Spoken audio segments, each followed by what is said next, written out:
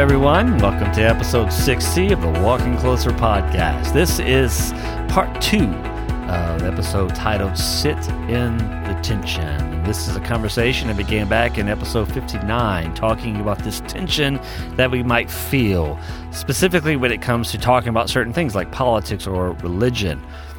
We're talking about that tension we feel when someone holds to a different belief or interpretation than we do. The moments when we begin to feel uncomfortable, right? And our defenses are alerted, and we take those beliefs, interpretations as threats. We're talking about the tension we feel when the certainty we like to hold on to is challenged, when the stories we tell ourselves are challenged, right?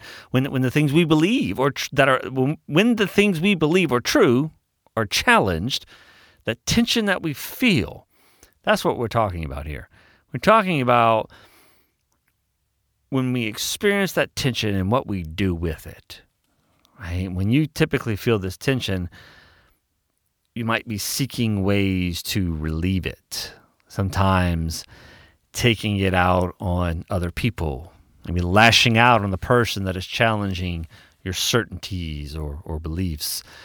And sometimes we just try to ignore it altogether, right? We justify in our minds why we believe what we believe and hold to the positions we hold to. And I think oftentimes what we end up doing is justifying our minds, at the same time belittling, looking down, viewing others as less than ourselves, and just simply saying they're stupid. I think sometimes we just need to sit in the tension for a while and not just look for ways to relieve it. Yeah, it's uncomfortable. It's challenging. When we feel that pressure, yeah, we want to push back and put that pressure on other people. But the tension you're feeling says way more about you than it does the other person. Because the tension you're feeling is an indicator about yourself and can tell you something about yourself. And so if you would just sit in that tension for a little while and wrestle with what you're feeling, you might learn something about yourself and come out on the other end with a better perspective. And so when you feel that tension, don't see it as a threat, but rather a gut check. And in fact, if you do find yourself seeing someone else's beliefs or interpretations as a threat, remember that that's telling you something about yourself and that you're not as confident in what you think you might believe.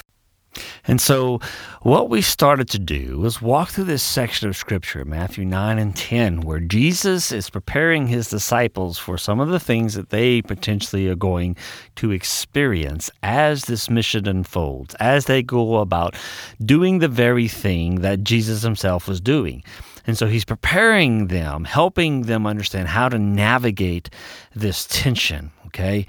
And the reality is that this tension is inevitable. And so as we go through this, the goal is to see yourself in their shoes and to relate to some of the tension that they themselves might experience. But understanding the fact that the tension is not necessarily something that you always run away from, but it is something that you could learn from. But there is also an appropriate way to respond to this tension. And so it just has a quick review so we can get to where we left off. Remember some of the things that we noted about some of the tension that they might experience. Maybe some things that you didn't realize would be sources of tension for them. Like, for instance, the tension behind a message that talks about a kingdom coming, the concept of a kingdom coming. There was lots of tension that could be wrapped up into that. The idea of a kingdom meant the idea of war and oppression. Somebody is about to reorder things to best suit them and how they want things done, how they want the world to function. And you might just simply be caught up in the middle of it. And so depending upon who you were, depending on how you felt about your position in life and your situation with your kinsman in life, you might either be for it or you might either be against it. You might be receptive to this message or you might just completely reject it as a whole. But the message itself was tense, was filled with potential tension and controversy. It was subversive in nature. Then we also talked about the possible tension that the disciples themselves would feel as Jesus would send them out, this internal resistance, as I call it. that they would experience, which is why Jesus says in Matthew 9, when he calls his disciples to him, verse 37, 38, he says, pray to the Lord of the harvest that he'll send. The word send there is a strong word. It means to expel something, to drive something out, to cause someone to do something that they aren't necessarily comfortable with. Maybe there's some resistance there. Right? And it also represents this urgent need, and it's no coincidence that Jesus says this right before he explains to them what they're about to do. We also looked at Matthew chapter 10 and verse 6 when Jesus says, listen, I am sending you to the lost sheep of Israel. And, and that seems fine, right? These are their countrymen. They should know them, but among them would be the religious leaders, would be the Pharisees, and they would have to contend with them. Then they were supposed to go forth and do this without any extra provisions. They were to go on this mission and expect to be taken care of. We talk about trust. We talk about the tension that's there when we set ourselves up to not be in control of things. Yeah, you feel that tension when you just want to trust. That's a difficult thing to do. So there's tension there. Then there might be the chance that people will not be receptive to you. This is how you handle that tension, Jesus says. And Jesus doesn't hide the fact that they're going into hostile territory, right? He says, listen, I'm sending you out as sheep in the midst of wolves. But he's preparing them to handle this tension, showing them how to maneuver the terrain to get in and get out without any unnecessary provocation, but also without sacrificing their integrity.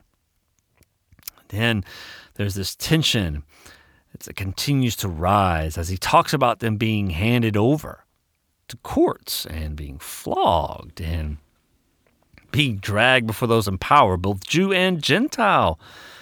He warns them that not only will they be treated the same way they will witness him being treated, but tensions are going to get even heavier because Jesus brings the family into the equation.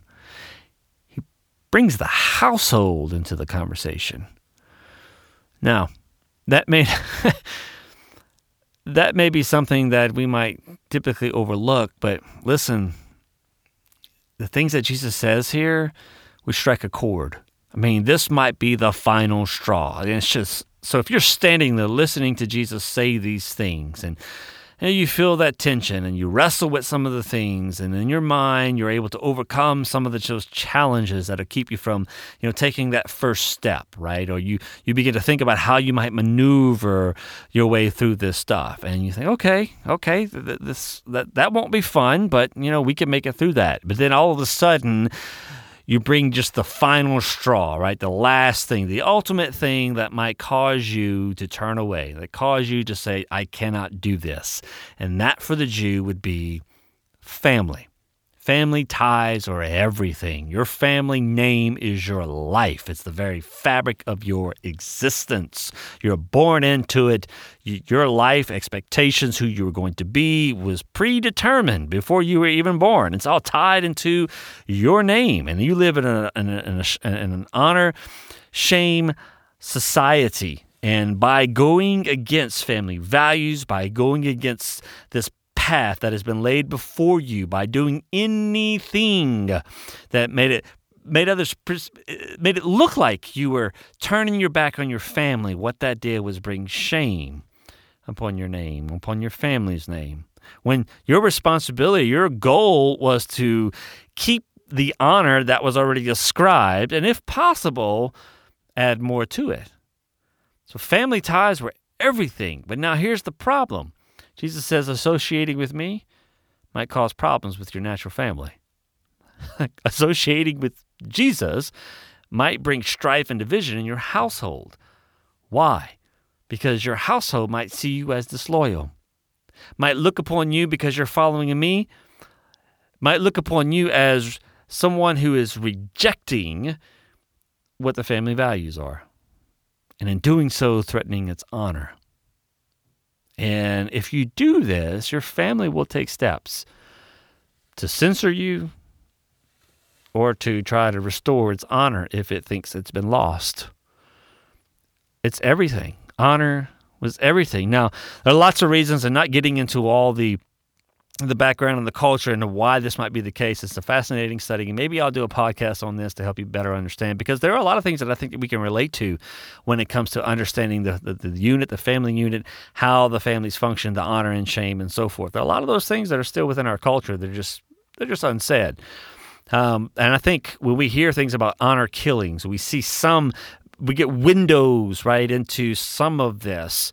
We're appalled, and it seems very foreign to us. And so, yeah, there's some extreme things, but there are some things that I think we can relate to when it comes to this. I'll give you a good example here. Why would your family, if you were a Jew, why would your family all of a sudden turn their back on you because they think you've turned your back on them? Why would they think you brought shame upon their name? Well, as a Jew, you were a Jew. You were not to associate, on certain levels with anyone else, right, other than Jews. Now, when you look at the church and you look at how the church began to form and shape and spread and grow, Gentiles were brought in. Yeah, Gentiles. Okay. Yeah, but all of a sudden you're eating and you're drinking with Gentiles. Oh, and by the way, you have learned that all things that God has made are clean. Yeah, you can eat everything. And so you show up to the house smelling like bacon. What does that say? What does that tell your family? What would that tell your father, your mother, right? What would they think? Yeah, that you've turned your back on the law of Moses. You've turned your back on your Jewish heritage, on your Jewish ways, and you've forsaken it, and you've run after this idolatrous stuff. Now, that's how they might perceive it, and you may not be able to convince them otherwise. Yeah, you bring strife and division in your household, and your family will do what it takes to restore its honor if they feel like it's been lost. And that's why Jesus says in Matthew 10, he says things like this: "For I have come to set a man against his father, and a daughter against her mother, and a daughter-in-law against her mother-in-law. And a person's enemies will be those of his own household."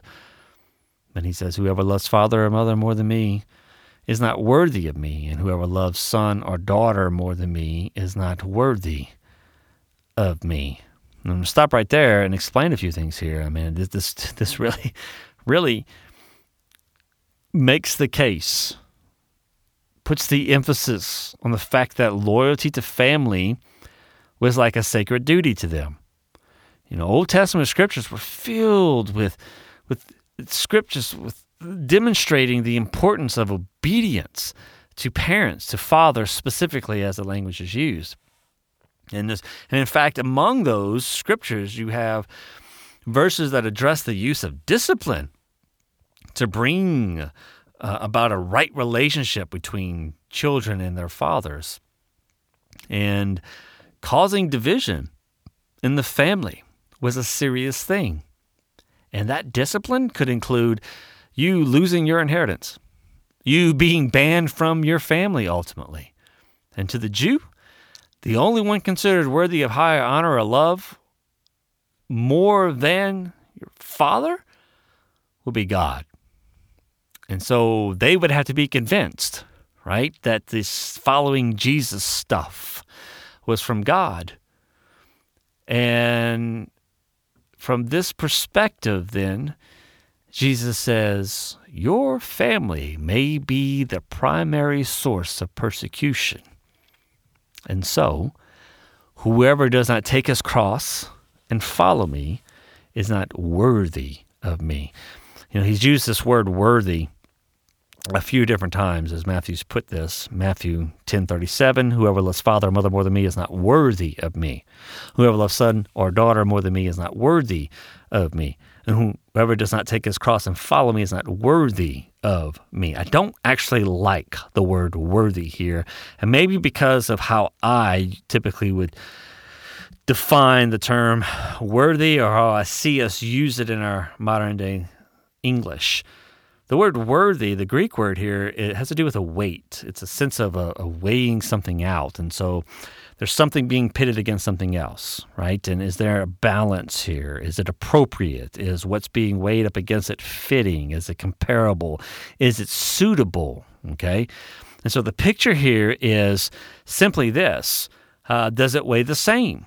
Are you responding the way that I would? Right? If you're following Jesus, now I want you to remember this. Jesus, as a rabbi, chose his disciples, and he had confidence in choosing them and demonstrated that confidence. They knew this. They would have known that this man has confidence in us, even if they didn't have confidence in themselves.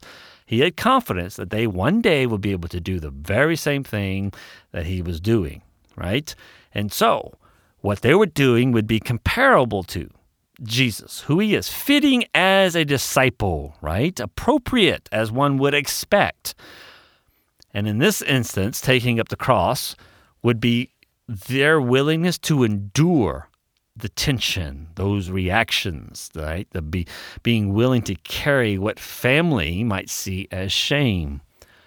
And in doing so, they would emerge as a different person. But in order for this to happen, he says, you're going to have to sit in this tension for a while, which is, again, why he says in verse 39, whoever finds his life will lose it, and whoever loses his life for my sake will find it, right? This emerging as a different person. You might say if you want to find your life, then lose it. But if you want to lose your life, then try and save it. I like the way, there's lots of ways we explain this away, but I like the way the Message actually puts this. It says, if your first concern is to look after yourself, you'll never find yourself. But if you forget about yourself and look to me, you'll find both yourself and me. And I like this because it reminds me of the emotion that Jesus addressed, the idea of fear, right? That might be stirred up because of the tension, because of what you are going to experience at the hands of other people. You know, really, what's behind all of this, and that's going to challenge. It's going to challenge things you believe about yourself. It's going to challenge things that the story you tell yourself about who you are, right, and about what you can do, and your beliefs about yourself, right? There's the tension. Remember, there's the tension. It's going to challenge all of those things, and oftentimes the beliefs that we have, the stories we tell ourselves about ourselves, the image that we try to portray to the world is what we might call the false self. Right? It is the mask. It is the shell. It is the thing that we put forth to hide behind, to protect ourselves. It is the image we like to portray to the world of who we are. But the reality is we're tucked in somewhere inside of all of that. And when they go through this tension that's going to challenge those things, this is a message for the apostles to look deep within themselves, because this tension can be a beneficial thing and help them break the shell, shed the false self, if you will. And this message is for us today as well, right? It speaks to what we do with the tension that we feel. And we have to look deep within ourselves when we feel threatened by the way somebody else explains something, by the way that somebody interprets things, by what other people might believe or profess that they believe. When we feel threatened by that, that's the tension that we need to sit in and look deep within ourselves, because that's an indicator.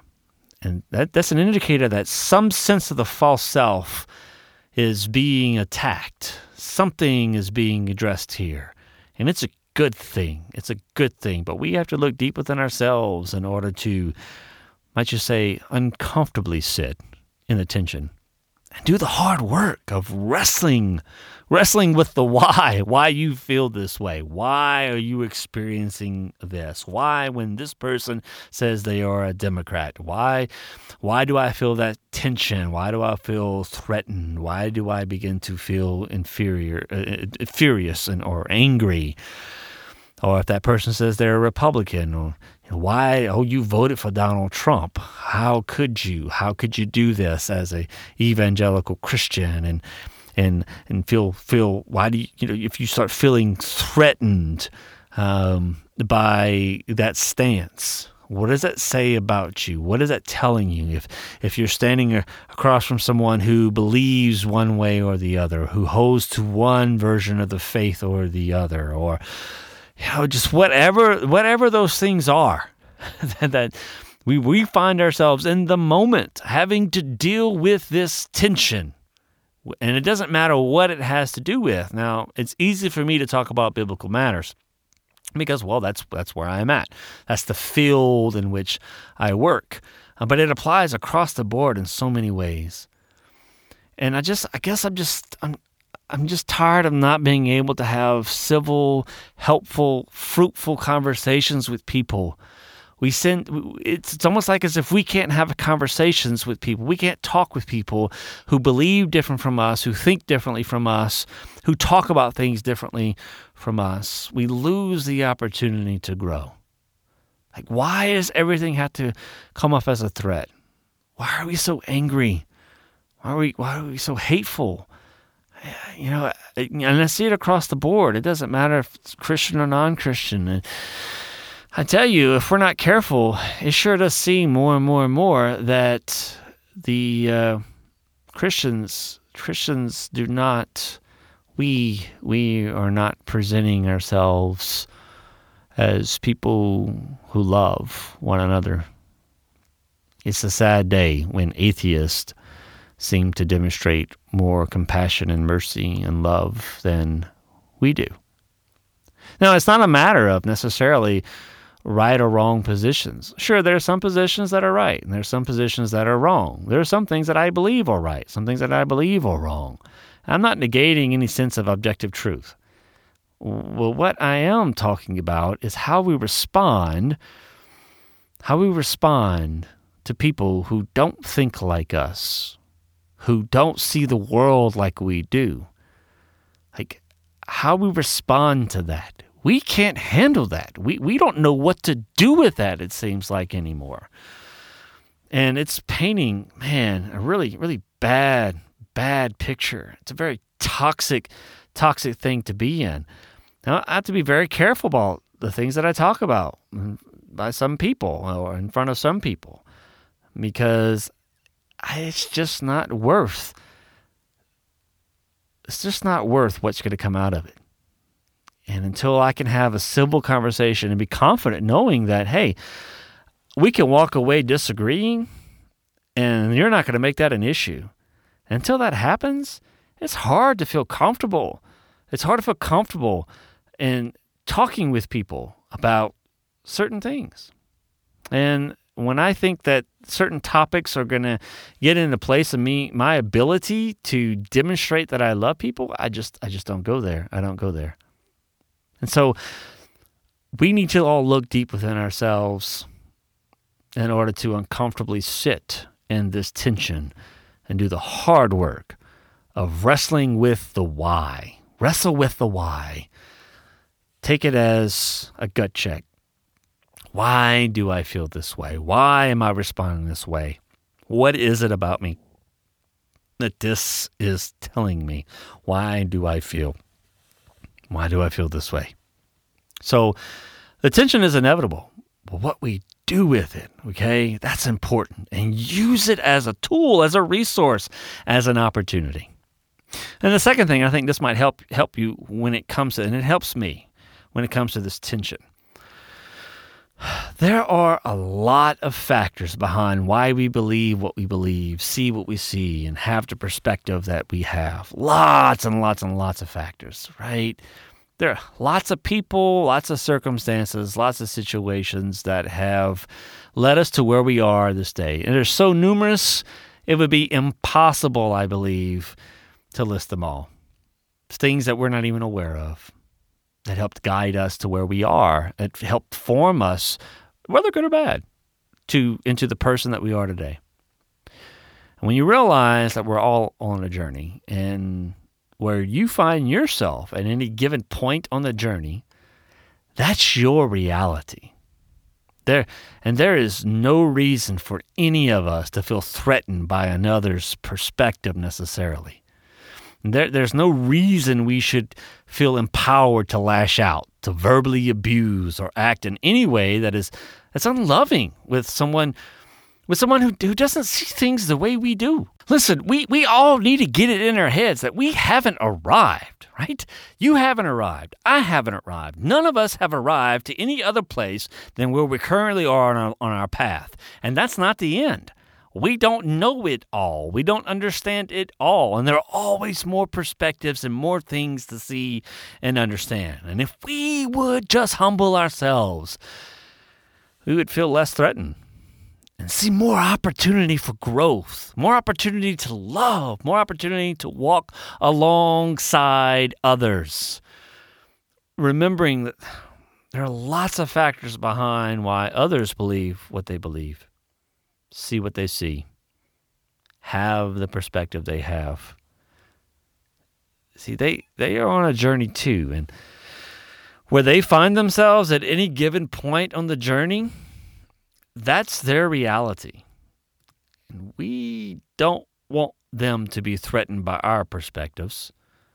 We don't want them to lash out, to verbally abuse, or act in any way that isn't loving towards us because we don't see things the way they do.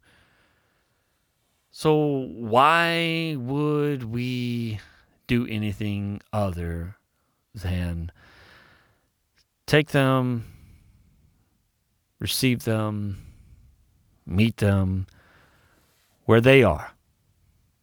Because there's a lot of steps on a path that leads to particular points, and when you cross paths with someone or something that causes you to feel the tension, seize the moment to sit in that tension, and you may actually learn something. You may actually learn something about yourself and about other people, and it doesn't necessarily mean that you're going to agree with them. It doesn't mean that you will necessarily change your position. But what you might change is your perspective of that person and others like them. And what you might see is that they're not any different than who you are.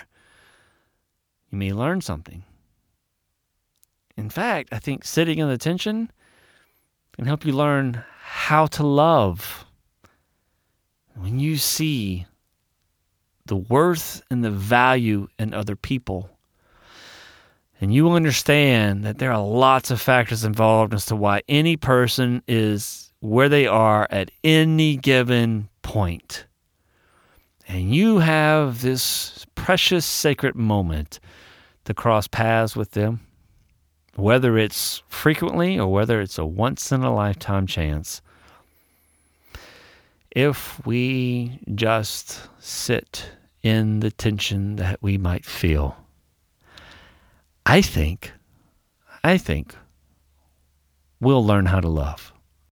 And I know this from experience. I mean, I've spent years wrestling with the tensions that I've felt in these circumstances, at times just pushing back, right, trying to release the pressure that I was feeling.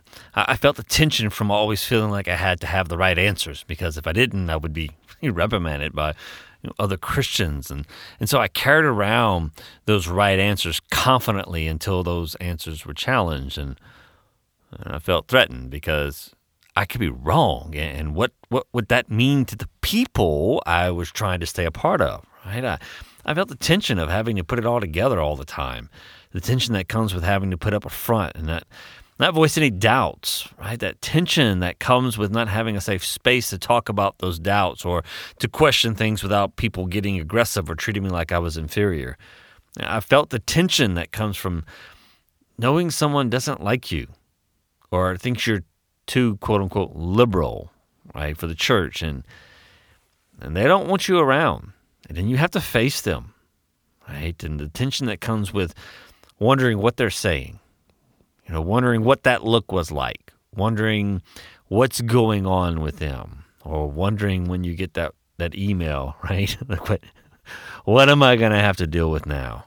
I felt that tension. I felt that tension. I've experienced that tension. And in every case, there was something that I could learn about myself. And I'm not saying that I learned it immediately. And I'm not saying that I learned it even in those moments. And sometimes it's just when I look back that I see what happened, that I can learn something from it.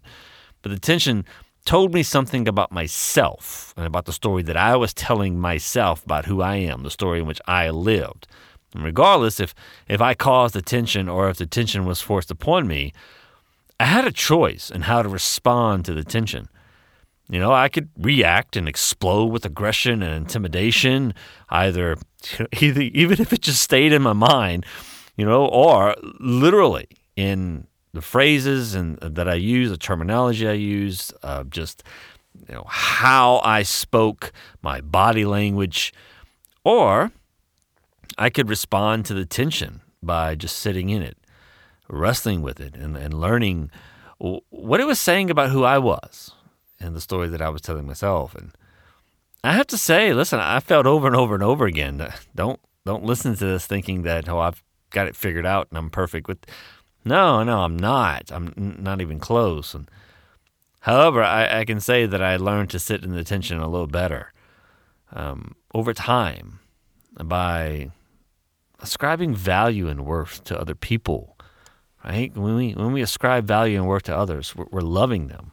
And when we do that, we have, the potential to temper our reactions, right? It has the potential to keep us from jumping to conclusions. And, and the tension I felt in those moments, that was all a part of my journey. And, it's just simply a step that would take me to the next place. And even in those moments, if I'm not sure or aware of what this is all saying about me, I can temper and be careful. I can love, right? I can control how I respond. And that actually would keep things from getting worse. And then it will afford me more time to sit in that tension. And I have to say that, when you respond accordingly, intentionally with love, while the tension's still there and it's uncomfortable, it makes it a little less uncomfortable because at least you didn't make it worse on yourself.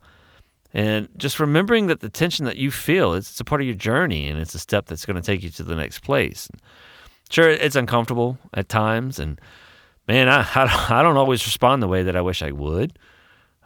It does. It exposes my insecurities at times, my weaknesses.